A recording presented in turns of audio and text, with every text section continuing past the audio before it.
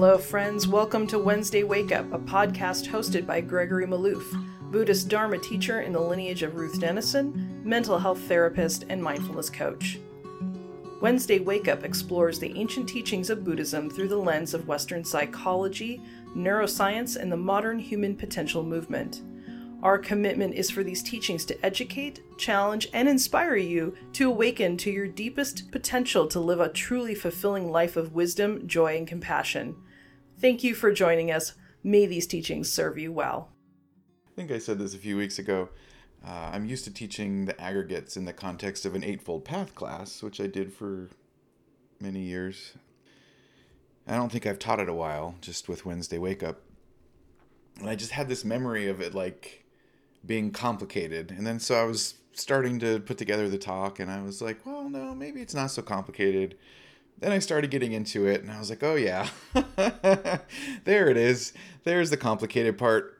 So what I'm going to do today is give an introduction and then just kind of talk about the context for the aggregates, why aggregates are important in the Dharma, where they show up and why they show up, and hopefully give you kind of an overview of this view we call an aggregate view and talk about this a little bit, and hopefully try and ground it in direct experience. And then next week I'll dive into each one of the aggregates and talk about practices with them and how we can use them more specifically in meditation. So the first thing I just wanted to sort of GPS us into the Eightfold Path and remind us the two places where we find this concept so you can kind of locate it in your experience of the Dharma. The first place we see this idea of the aggregates, the five aggregates, is when the Buddha gives his Dharma talk, or his sermon, I guess is what it was probably called back then, his sermon on suffering. And he lists out the causes of suffering in relationship to his own awakening. And he does this a couple different times in different Dharma talks, different sermons, but there's one in particular where he lists the following causes of suffering. And most of you are familiar with these. So it's birth, aging, death, sorrow and lamentation, pain and distress. And then the ones that always make me smile, being with people we don't like, and then being separated from those we like, right? People that we have care for. Not getting what we want, another one that brings a smile to my face. And then the last one is the five clinging aggregates. So this is pretty big, that in this huge sermon that the Buddha gives on suffering, on stress, that a major player in that game is the clinging aggregates. So you can see the importance of it. Another thing that shows up is that there are a couple of, I don't guess you call them stories, or I guess they're just stories in the suttas where students are sitting with the Buddha and they get enlightened during Dharma talks on the five aggregates. So showing the significance of the power of the perspective of looking at things through an aggregate point of view. Don't get your hopes up, though. I'm not suggesting that that's going to happen this evening. But if so, great. Just wave your hands, like jump up and down if that's happening. But if not, no big deal. But there's this idea that the aggregates as a topic, I suppose, if they're well taught, can bring someone to awakening. So it's a significant topic. The second place that we see these clinging aggregates are in the four foundations of mindfulness. And this gets a little bit more confusing. I'm going to go about 3 tiers in here, so bear with me, and then I'll summarize to stick the landing. But we have our 4 foundations of mindfulness, and as you know, the 4 foundations of mindfulness are the categories of objects or categories of experience we're invited to bring into awareness as primary objects of meditation. 4 foundations, or the 4 satipatthanas as they're called.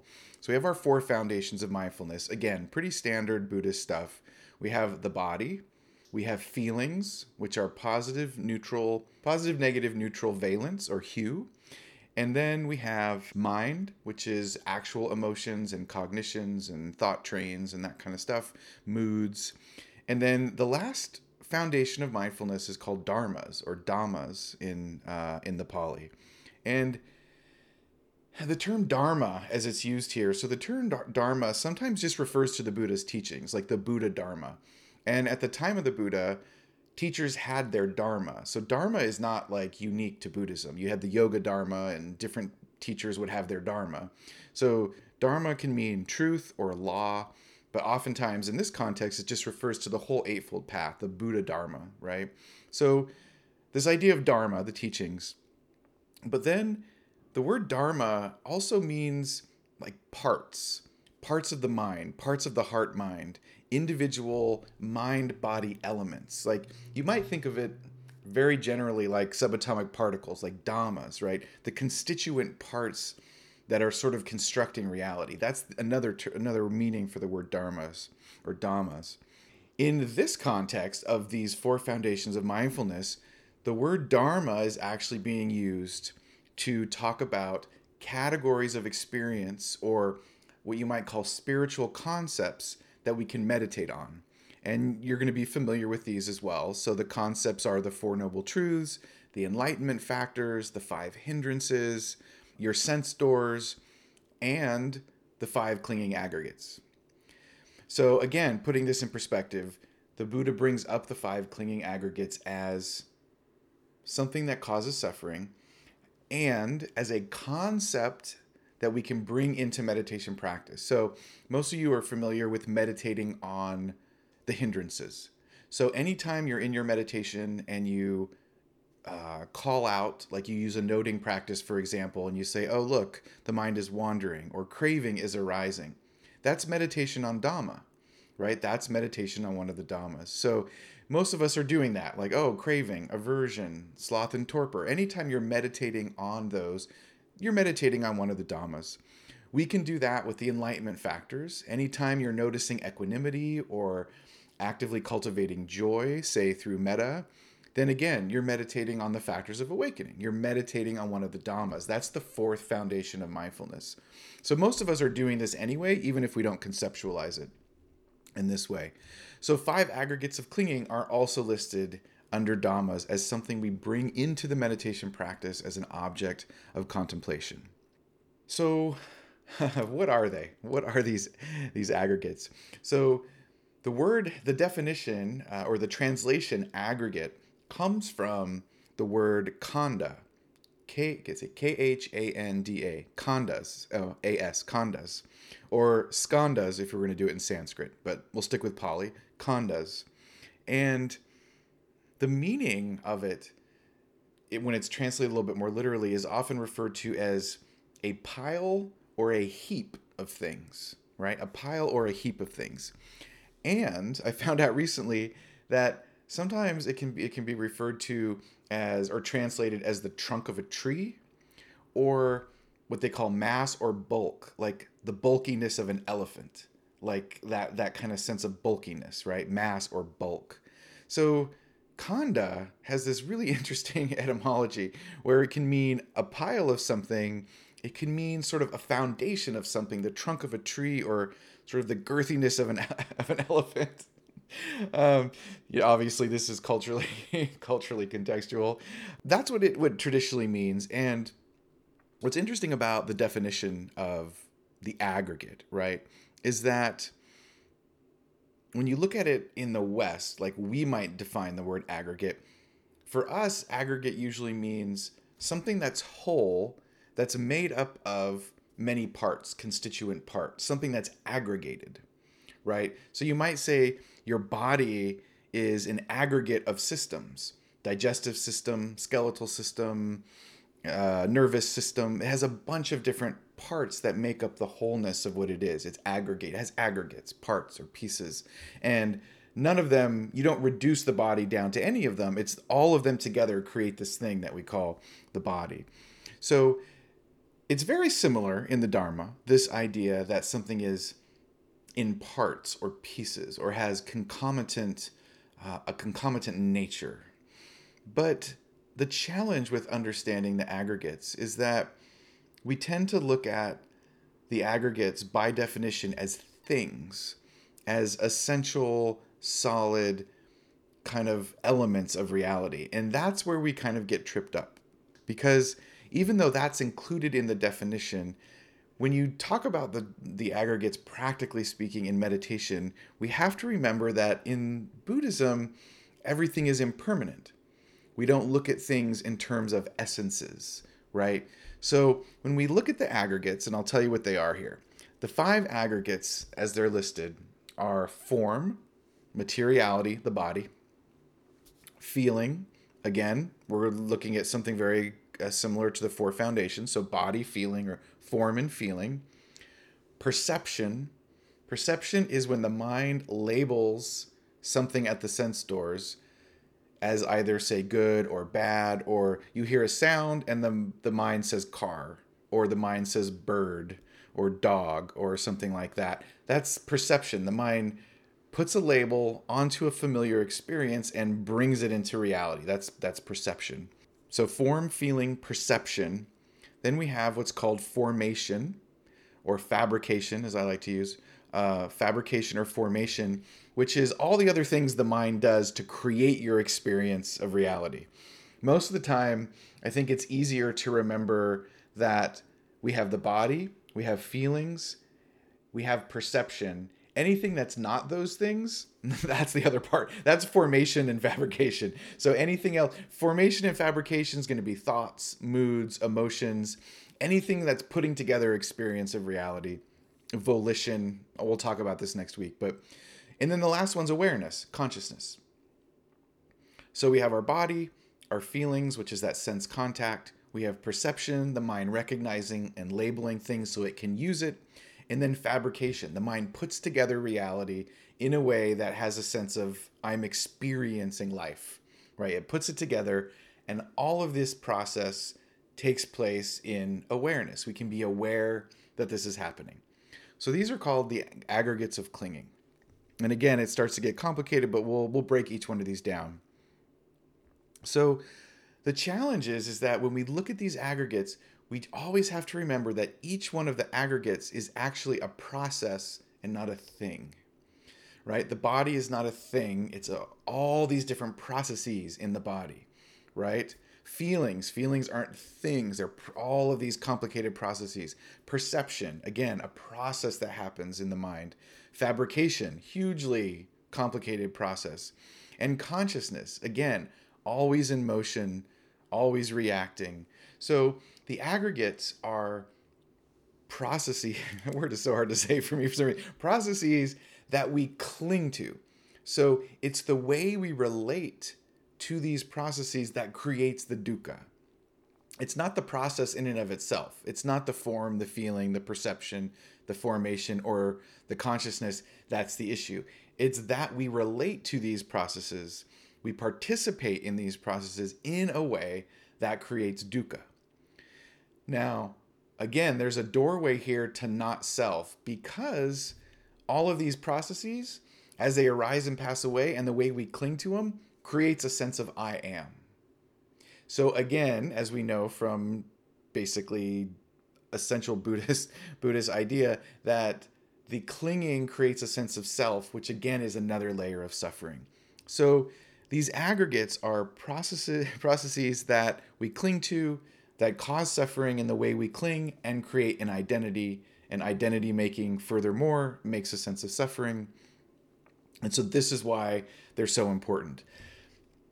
I think an easier way for me, the way I've looked at the aggregates, is that sometimes you're going to see people. So if you like Google Buddhism, or you Google the aggregates, you're often going to find like little dictionaries online, things like that, little blogs and stuff where people say in Buddhism, the self has 5 parts called the aggregates.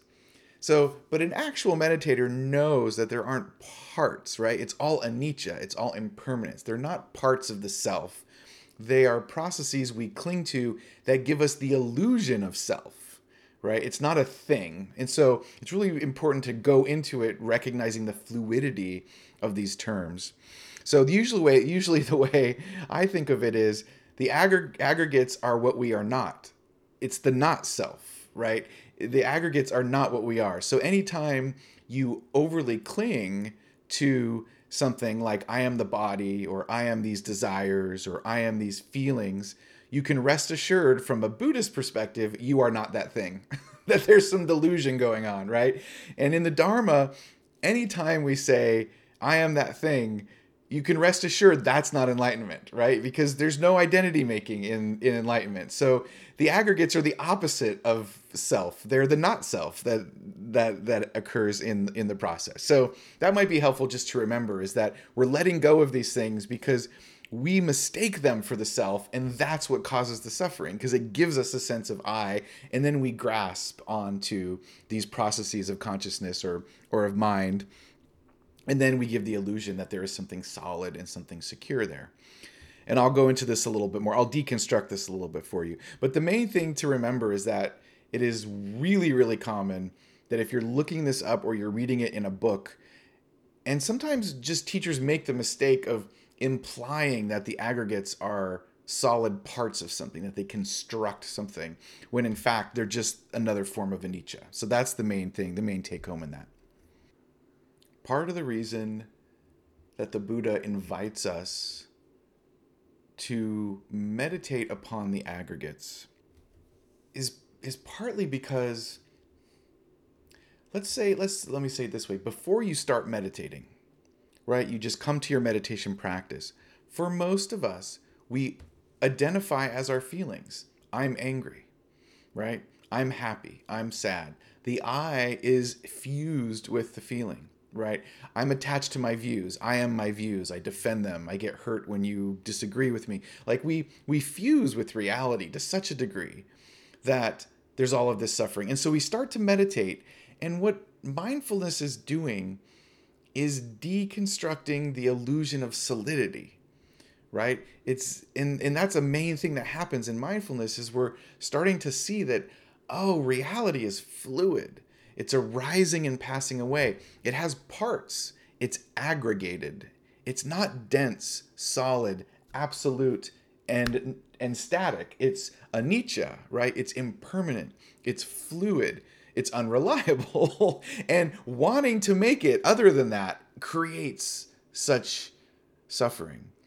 So when we approach the aggregates, one can say that we're meditating on them, or we can say it's natural for a person who begins to meditate to begin to see this process, to begin to see, oh, a sound comes in, it has a sensation on the body, okay, liking, ooh, more, grasping, oh, I want this to continue, clinging. We start to see that there's a process, right? It's not just one thing of like sound that I like, it's contact, feeling, perception, grasping, clinging, wanting. So we begin to see naturally as a meditator that moment to moment, there's a series of activities that are going on. That's part of the insight.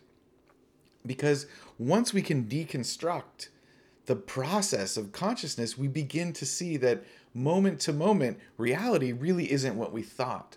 It's not static. It's a dynamic flow of energy that we're participating in.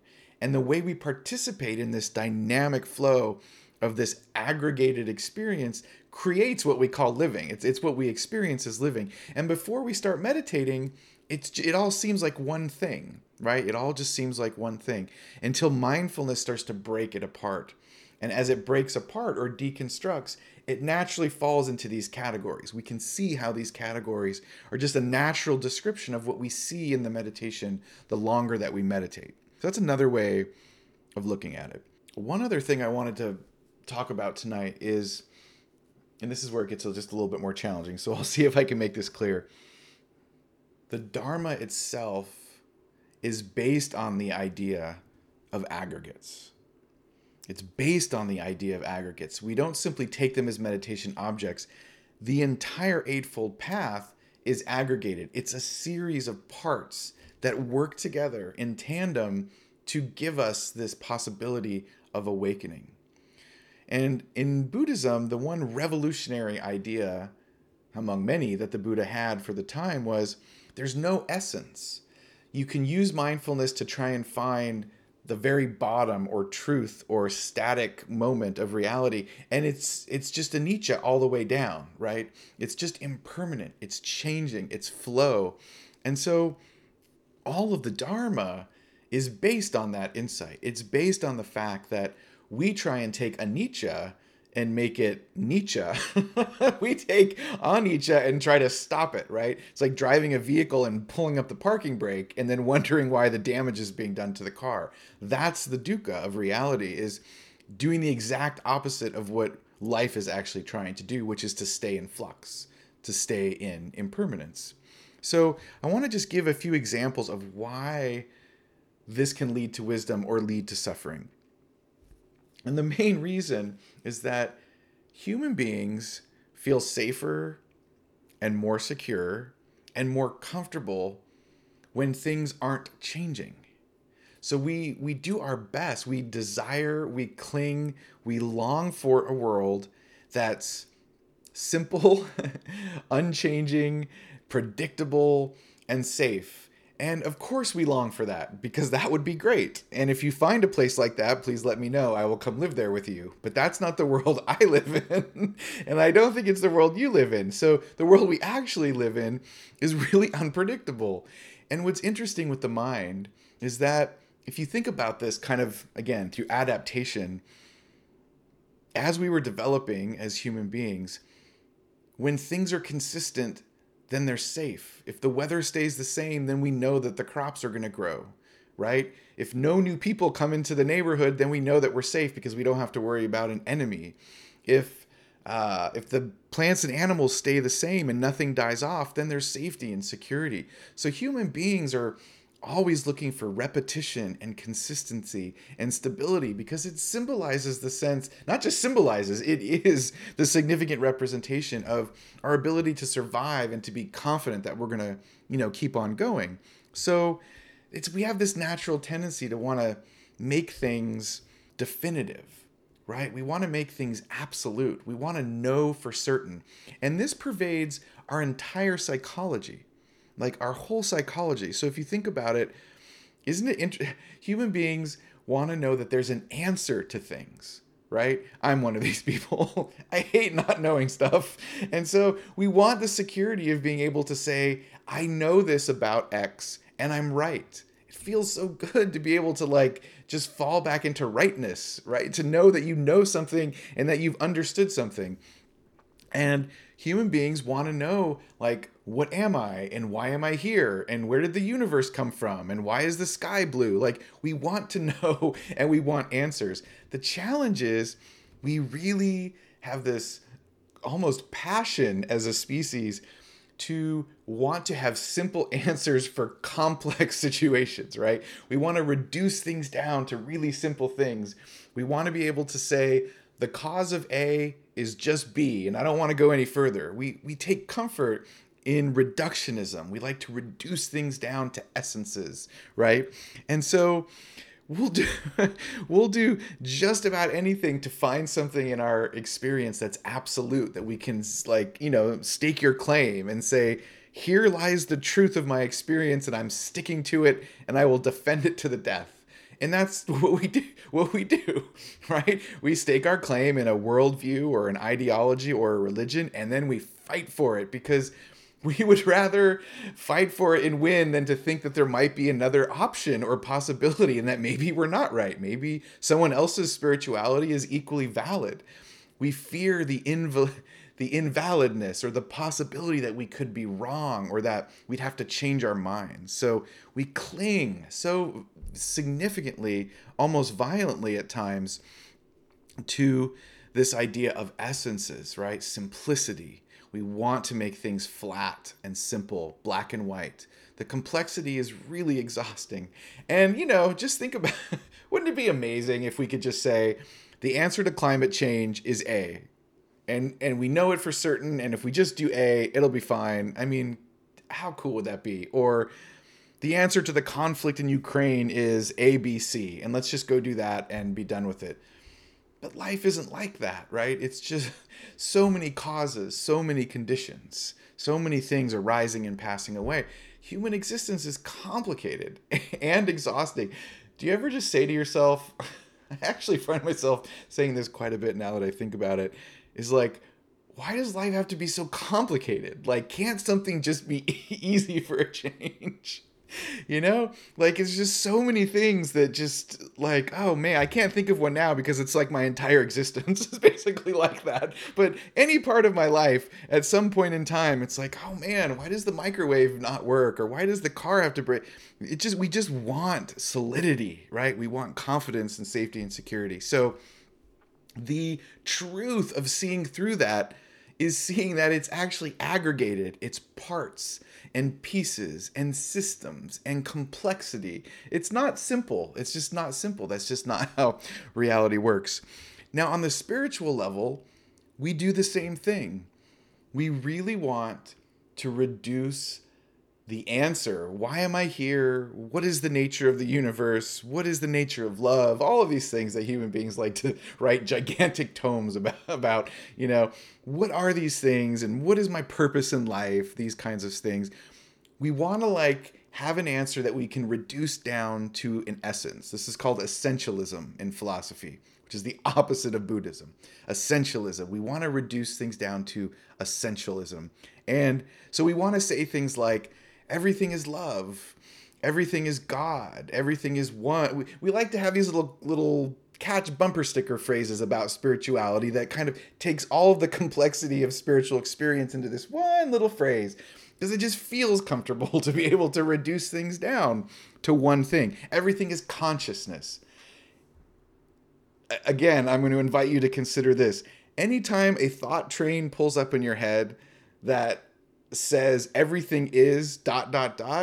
you can be rest assured that everything is not that. Everything is not that. And that is not the answer you're looking for. Just keep going. Just let the bus pass by and wait for the next one.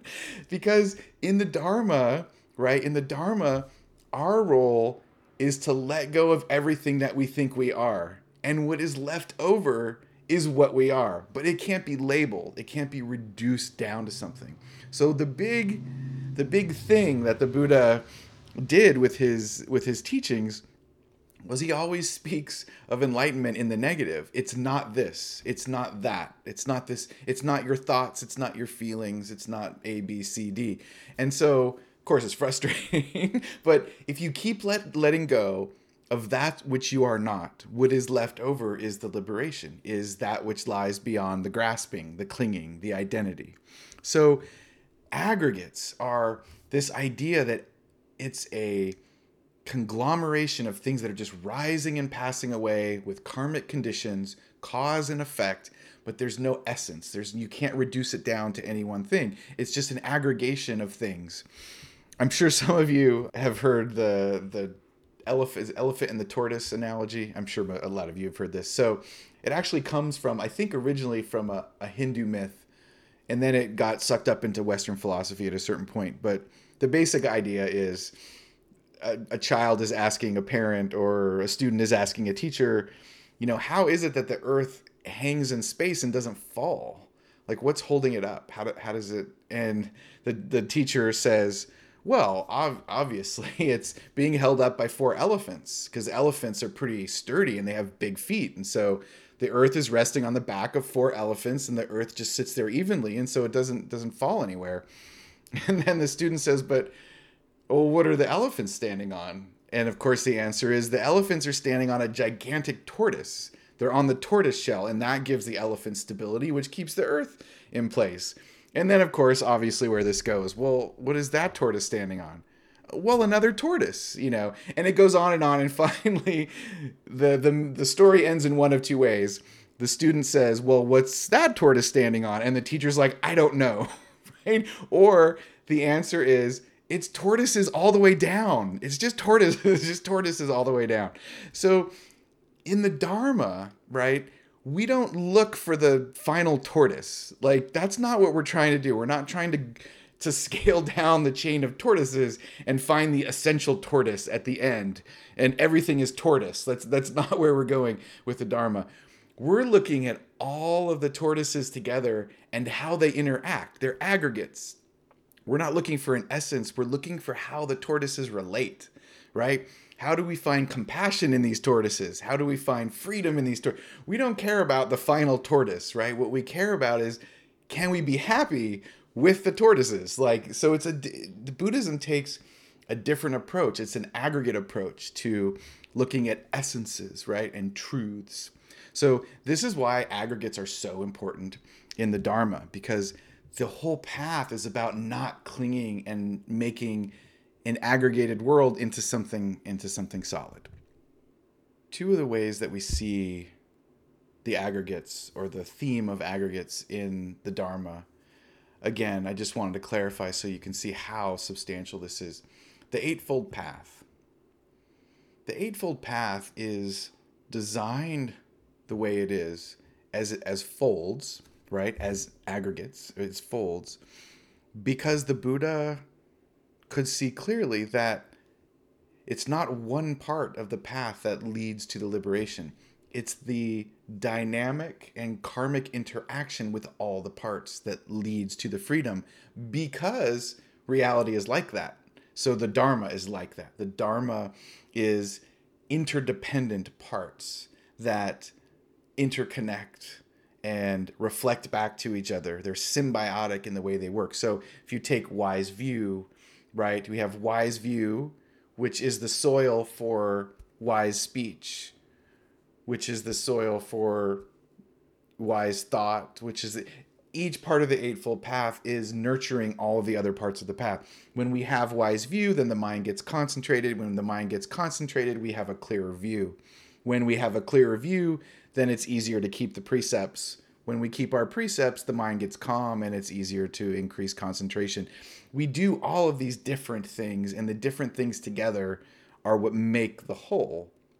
But the Buddha never reduces the path down to any one, which is why the Buddha's instructions are to cultivate the parts, stabilize the parts, and then balance them.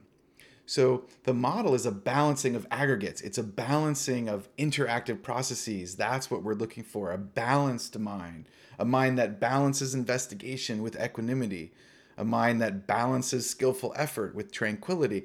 All the enlightenment factors, again, pieces, right? Parts or qualities of heart-mind. So we see, when we look at the path, we start to see, oh, all of our instructions are about practicing separate things that, when we put them together, give rise to something else, right? That's an aggregate framework. And if you look at, I think one of the easiest metaphors would be just sports. It's funny, I use sports metaphors a lot, but I've never really played. I mean, I played sports like in junior high or something, but I never played sports in like high school. I was totally not capable, but I always use these analogies. So an analogy would be, you're going to play basketball, but in order to play basketball, which is the whole, you have all of these different skills. You have to be able to pass and dribble and run. You've got to have to have stamina and strength. You're going to lift weights. You're going to do all of these things so you can then get on the court and be the basketball player. The Dharma is the same way. Each fold of the path is aggregated. It has 4 or 5 different things that are supposed to be brought into balance that feeds the whole. And the enlightenment factors, again, another example, the enlightenment factors, you might work on just one today, or you might work on 2 together. But in the long run, you are cultivating these heart-mind qualities, and then you bring them together in this kind of recipe, and you put them all and stir them up. And then when it's balanced, then that's in a sense, the end goal. Not the end goal as an enlightenment, but end goal as that's what gives rise to liberation. So everything in the Buddha Dharma is based on this model of aggregates. Let's see if I want to say one other thing here. Okay, yeah, I do want to say one other set of things here about the benefit, because I think this is also important. When we have the courage, and I do think it does take courage, to suspend or temporarily suppress our desire for reality to be something other than it is, something other than anicca. When we can find the courage and stability of mind to be able to see that, reality rewards us. And some of the rewards of being able to see through that illusion of solidity is that we see that the universe is a dance, right? It's a dance of interacting things, and that there's more than one thing at play. that there is multiple causes in the universe for single events. It's not just A, B, C. It's A, B, C, D, E, F, G, and flip back around over and over again. And we start to see beauty in the complexity. We start to see that looking at things and honoring the complexity gives us more surface area to work with, right? Life can be richer if we can not be afraid of the complexity. If we cannot be afraid of the uncertainty that comes from looking at reality as being pretty complex. It's really hard when we want the world to be a certain way to really acknowledge that so much of it is a mystery, right? There's so much we don't understand. And even when we think we understand it, there might be another point of view out there that might be equally valid. And so when we step back and allow there to be many parts to things, many points of view, our relationships with other people become softer, right? We become less attached to being right. We become more interested in connectivity and compassion than correcting people and making them into solid things, right? We do less of the enemy making, right? You are evil, or you are whatever, ... It's so easy to reduce people down to an essence, especially those people we don't like, right? We look at someone we don't like and we're like, you're an ass. And we're confident that's true, because the person's not very nice. So we box them in to an essence, rather than realizing that person is a fluid manifestation of childhood baggage and current things and all kinds of junk going on. And it's just an arising and passing away of stuff. So bringing an aggregate view to reality opens our hearts. It opens our minds. It gives us some freedom and flexibility to participate. And also, one of the things that this is great for, or you might even say mindfulness does this really well, by acknowledging that there's more than one possibility, or that more than one point of view might be possible, that encourages creativity. It allows us to be creative with our life. It allows us to innovate. If it's just one answer, there's only one answer in the universe, and that universe is right, and that answer is right, it doesn't give us much flexibility to work with. And our lives become very claustrophobic.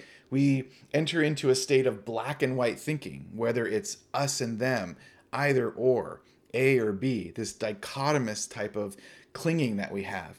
When we can open up to multiple causes, and which is what dependent co-arising is, for those who've got that down. When we open ourselves up to that, we can have deeper relationships, new possibilities of engagement, and ultimately compassion. Because we have to remember that oftentimes an absence of compassion rides on the back of boxing someone into something, right? Making them into something. You're a bad person, therefore I can't love you or care for you. And we get trapped in the label, we get trapped in the perception, and then the person's trapped in a prison we've made, and we can't engage, we can't connect heart to heart. And it's so easy to do, of course, because that's what we're good at, because we want to be safe. So it's easier just to stereotype somebody than it is to treat them like a human being. I mean, inherent bias that we have in the mind is just the easier way to go than it is to be able to get past our biases and get past our prejudices and to see how we identify and label people in different ways and try to reduce them down to something that we can blame or shame or just easier to manage, right? It's easier to manage people when you take away their humanity. Then you could just like mess around in your head like it doesn't matter. But as soon as you give them the full breadth and depth of their humanness, then you have a human relationship on your hands. Then you have to deal with the complexity of human beings, like, friendship and love and the depth of all of that stuff. So just wanted to point that out, that there's an emotional and a psychological part of this, that opening up to the fluidity of reality, not trying to compartmentalize it or reduce it down to some kind of essentialism, opens up the heart, opens up our ability to play with the world much more, breaks free from the cages that we make for ourselves and others, which is why it's such a big deal in the Dharma. So I'll pause there. I think that's a good ending point. Just wanted to make sure I got that part in because I think it's important, especially as we grow into the next part of this where we talk about the aggregates themselves. And so I'm just going to review the aggregates again. Remember, we've got form, which is the body, all of materiality, whether it's the internal or external, it's all the physicality, the feelings, pleasant, unpleasant, neutral, the perceptions. Perception's a big one. I kind of am excited about talking about this. Perception is the labels.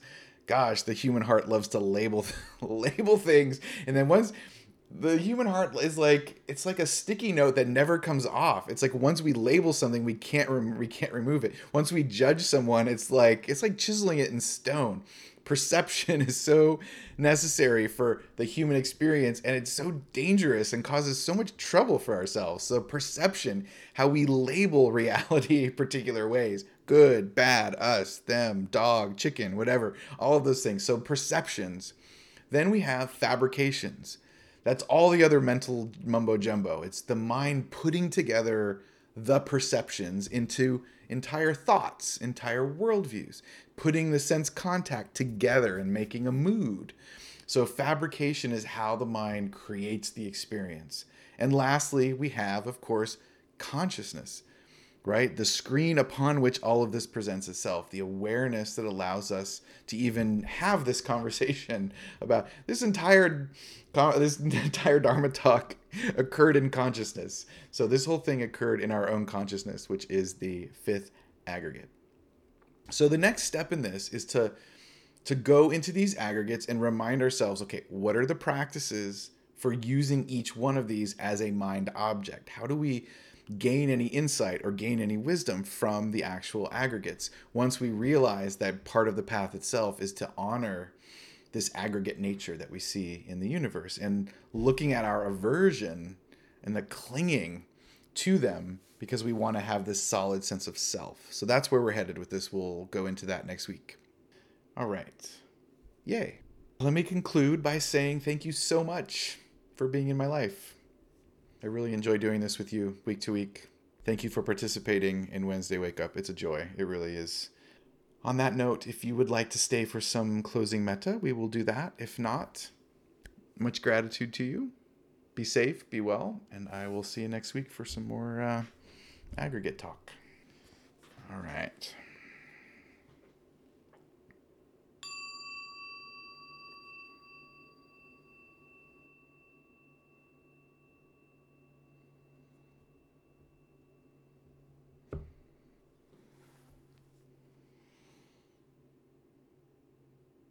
Take a couple long, slow, deep breaths. Really relaxing back into this physical form. Feeling deeply into the body.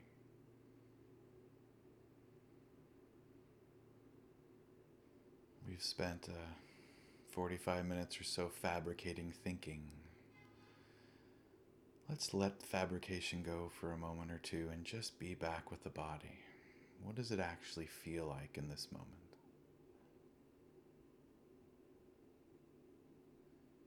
Notice the energy.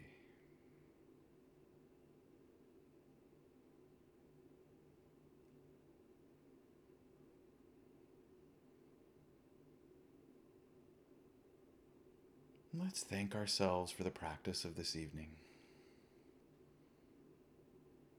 The intentional action of coming together in community to support each other in practice. What a blessing that we live in a place that's safe enough and that we're healthy enough to be together in this night.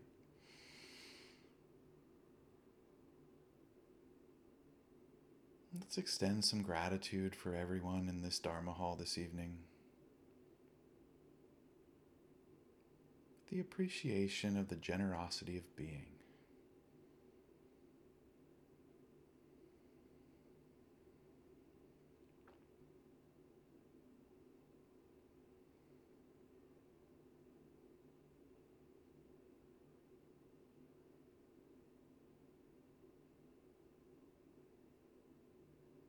Let's allow that goodwill to roll out into the world. Let's wish the planet well, and that this very earth be free from suffering, that it be free from harm. Let it be respected and cared for, acknowledged and honored for what it is, our home.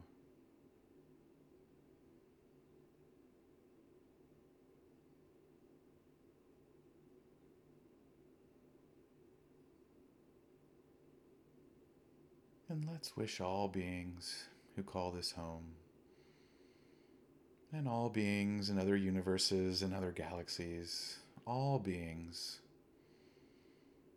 to be free from suffering,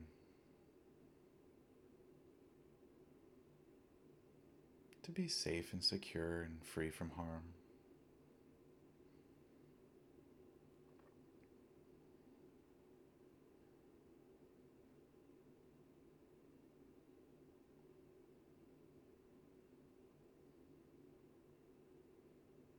Let's wish for all beings to know true joy, true compassion, and true delight in this very lifetime.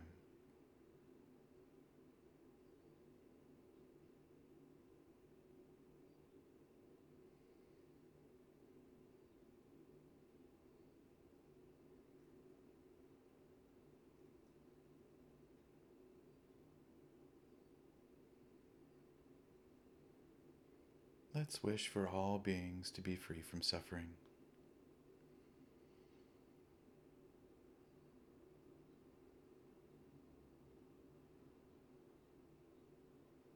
May all beings be free.